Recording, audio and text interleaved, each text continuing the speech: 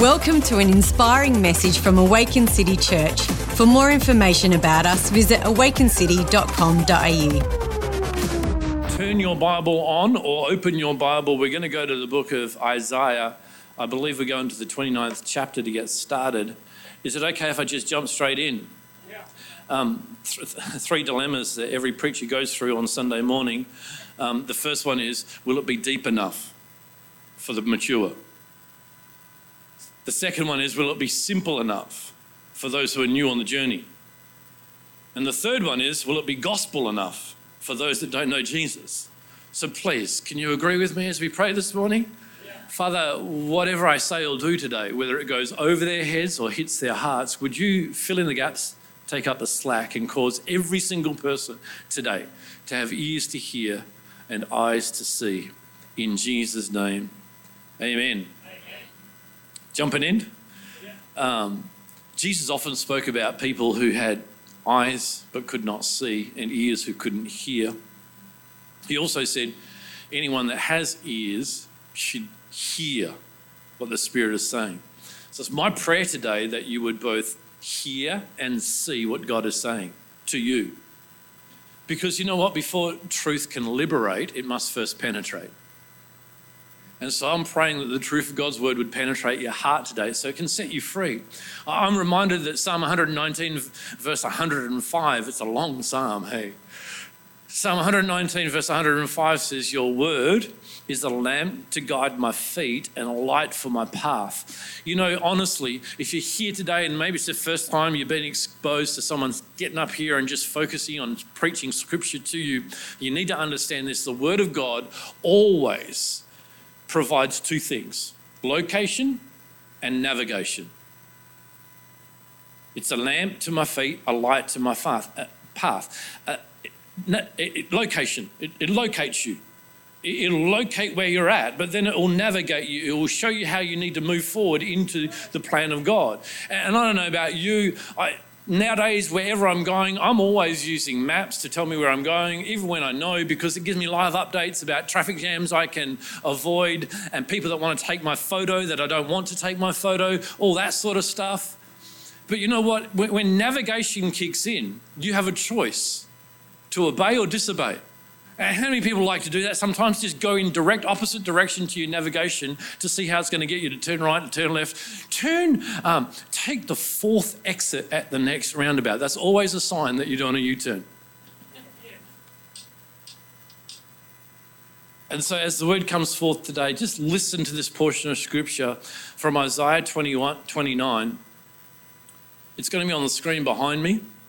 You got it on your device. Now it's not Instagram or Facebook time, just as a side note.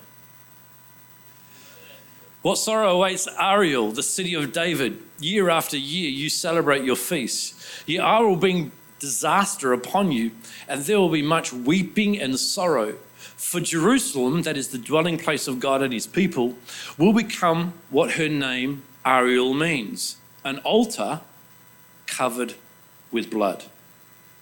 My subject title today is The Altar of Blood. It will be your enemy. I will be your enemy surrounding Jerusalem and attacking its walls. I will build siege towers and destroy it. Then deep from the earth you will speak. From low in the dust your words will come. Your voice will whisper from the ground like a ghost conjured up from the grave. If you're listening at home this morning, I'm going to ask you just to pay a little bit more attention, because today I want to focus on the word first. I want to let the word do the work, actually. The word of God has a better message than my comments that will come after, although I've spent some time making sure my comments are seasoned with prayer and the Spirit of God. But I want to tell you the word is stronger than my own message. And so could you just get rid of the distractions? Like I've kind of hinted to people here in the room to get rid of the distractions. Do that at home or in your car, wherever you're watching. Maybe you're watching this out of an archive. I want to tell you the word is never out of date. It's not old if you're watching this in the future. I want to tell you that it's alive and sharp and available today to make a difference for you. But suddenly, your ruthless enemies will be crushed like the finest of dust. Your many attackers will be driven away like chaff before the wind. Suddenly, in an instant, I, the Lord of heaven's armies, will act for you. Now watch this, especially those of you that know your Bible, watch this. I, the Lord, will act for you with thunder and earthquake and great noise, with whirlwind and storm and consuming fire. I know you know other portions of scripture that says there was the earthquake and the storm and the fire and the whirlwind, and he wasn't in that. But right here in this portion of scripture, God is in the earthquake, God is in the fire, God is in the storm, and he's in it for you. All the nations fighting against Jerusalem will vanish like a dream. Those who are attacking her walls will vanish like a vision in the night. A hungry person dreams of eating but wakes up still hungry. A thirsty person dreams of drinking but is still faint from thirst when morning comes. So it will be with your enemies, with those who attack Mount Zion. Put it into the New Testament, with those who will attack the church. Are you amazed and incredulous? Don't you believe it? Then go ahead and be blind. You are stupid. Don't you like that? I love God. I love how he talks. You are stupid, but not from wine. You stagger, but not from liquor. For the Lord has poured out on you a spirit of deep sleep. He has closed the eyes of your prophets and visionaries. All the future events in this vision are like a sealed book to them. When you give it to those who can read, they will say, we can't read it because it is sealed. When you give it to those who cannot read, they will say, we don't know how to read. And so the Lord says, these people say they are mine, they honour me with their lips, but their hearts are far from me. And their worship of me is nothing but man-made rules learned by rote. That word rote means the use of memory with little intelligence. Because of this, I will once again astound these hypocrites with amazing wonders. The wisdom of the wise will pass away, and the intelligence of the intelligent will disappear. Whew. Breathe in. I felt like the Lord spoke to me through the filter of the cross from this portion of scripture. Showed me very clearly an altar of blood. There is an altar of blood here today. And you know, if you read it as it was back in that time, it was an altar of blood that was judgment. But you know what? Into the New Testament, that altar of blood is Christ. It's a mercy seat. And we got to realize today that the sacrifice of Jesus is much greater than the shortfall of sinners. The sacrifice of Jesus is much greater than the shortfall of sinners and also the shortfall of saints. You got to know that that sacrifice of Jesus on the altar was precious and powerful. You got to know that today. I don't know where you've messed up or missed it in the past, but I do know that the sacrifice of Jesus can clean you up and set you free. I know that sin is a great enemy, but Jesus is an even greater savior. You got to I listen to some people talking about judgment today and about what God requires for holiness and who's going to make it to heaven. And I listen to them and judge myself based upon what they say. And I think, oh my gosh, I'm going to hell. But we got to understand that this altar of blood,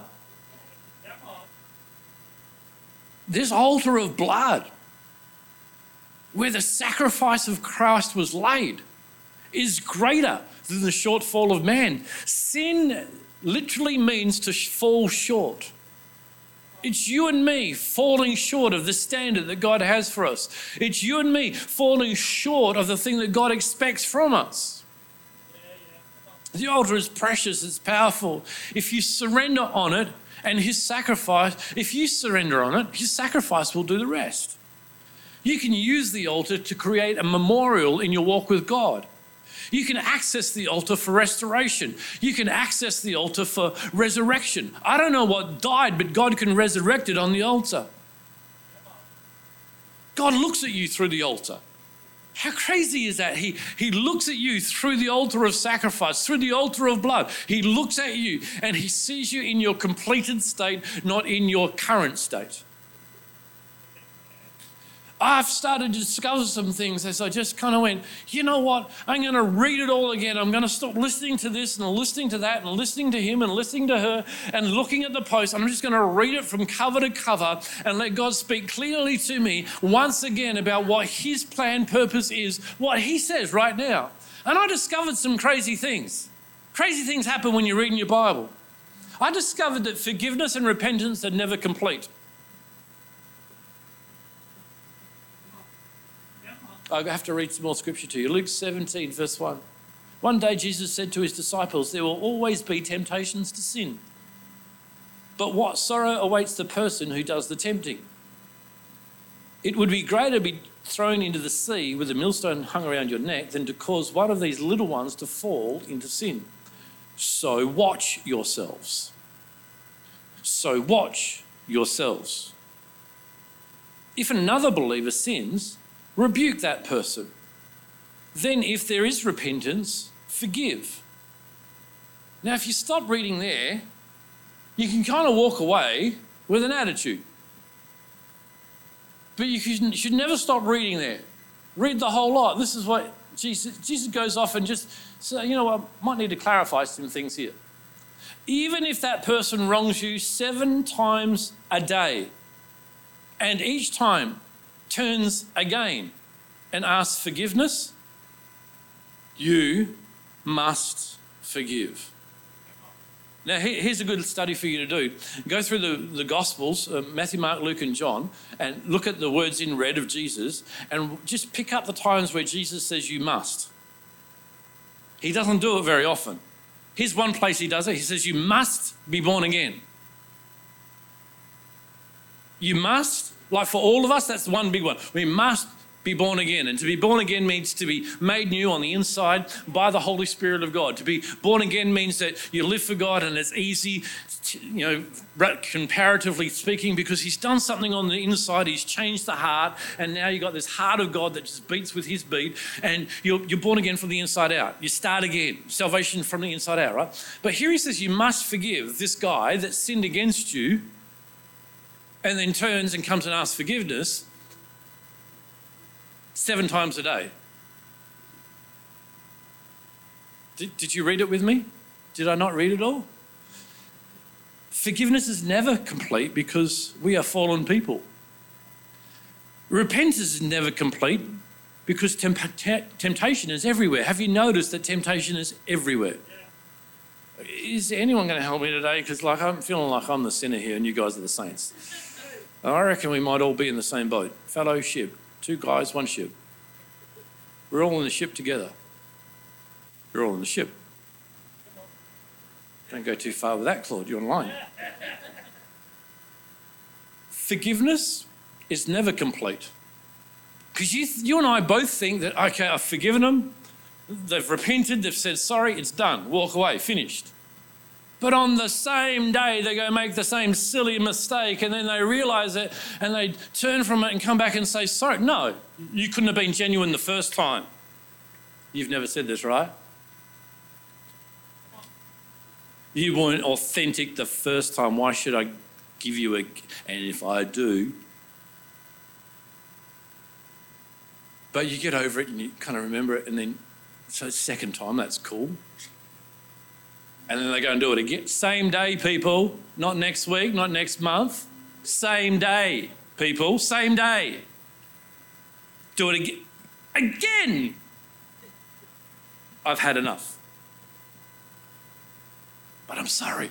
I've had enough. First time? Second time? 3 strikes. I even had, the Bible says 3 times, strike them out. I can find you scripture for it. Jesus said, even if they do it 7 times in the same day, forgive. It's like, Jesus, help me. In fact, straight after this, if you read it, you know what the disciples say? Jesus, give us more faith. I kid you not, go down to the verses I'm not going to read. The next line is the disciples saying, give us more faith. Forgiveness is never complete. It's an ongoing, I used to say daily, but it seems like it might be an hourly thing. He makes some stunning statements. Forgive the same person 7 times in one day. And we always know that when he uses the number 7, he's not talking about 1, 2, 3, 4, 5, 6, 7. He's talking about just keep doing it until it's complete. Even when the same person repents 7 times in the one day, I must forgive them. That means even in me, repentance is this ongoing, daily, it seems hourly thing of change of heart, change of mind, change of direction. I'm constantly repenting. I'm constantly turning away from so I can turn to. All of that to say I am convinced this is why Jesus told us we must be born again. It's only a born again person that can live that kind of life. And here we do, we're coming into land. Ezekiel 36 verse 22. Therefore I give the people of Israel this message from the sovereign Lord. I'm bringing you back, but not because you deserve it. I'm doing it to protect my holy name, on which you brought shame while you were scattered among the nations. I will show how holy my great name is, the name on which you brought shame among the nations. And when I reveal my holiness through you before their very eyes, says the sovereign Lord, then the nations will know that I am the Lord. For I will gather you up from all the nations and bring you home again to your land. Then I will sprinkle clean water on you, and you will be clean. Your filth will be washed away, and you will no longer worship idols. And I will give you a new heart. And I will give you a new heart. And I will put a new spirit in you. I will take out your stony, stubborn heart and give you a tender, responsive heart. And I will put my spirit in you so that you will follow my decrees and be careful to obey my regulations. People are going to be born again today. Some of you are going to get born again. Clearly, right here, this was a prophecy about what Jesus spoke to Nicodemus about in John chapter 3. Nicodemus was a leader of the religious people. He was teaching people about God, but secretly he didn't even know God. And the Bible says that he went to Jesus in the dark of night. It kind of reminds me about something I was setting up in Cambodia that never happened last year, but because of the lockdowns and Corona, I was talking to one of the leaders and saying, I'm going to be there and I want to meet with you, but you know about the quarantine things and how are you with that? Some people are saying they're not going to meet with me for 2 weeks. He says, Pastor, no, not me. He says, I'll come and meet with you straight away, but I'll do it like Nicodemus. I says, what do you mean? He says, I'll be coming at night. And here's Nicodemus who goes to Jesus at night because he doesn't want others to see that even though he's an expert, he's not in relationship with God. And when Jesus gets to explain it with him, he says, you must be born again.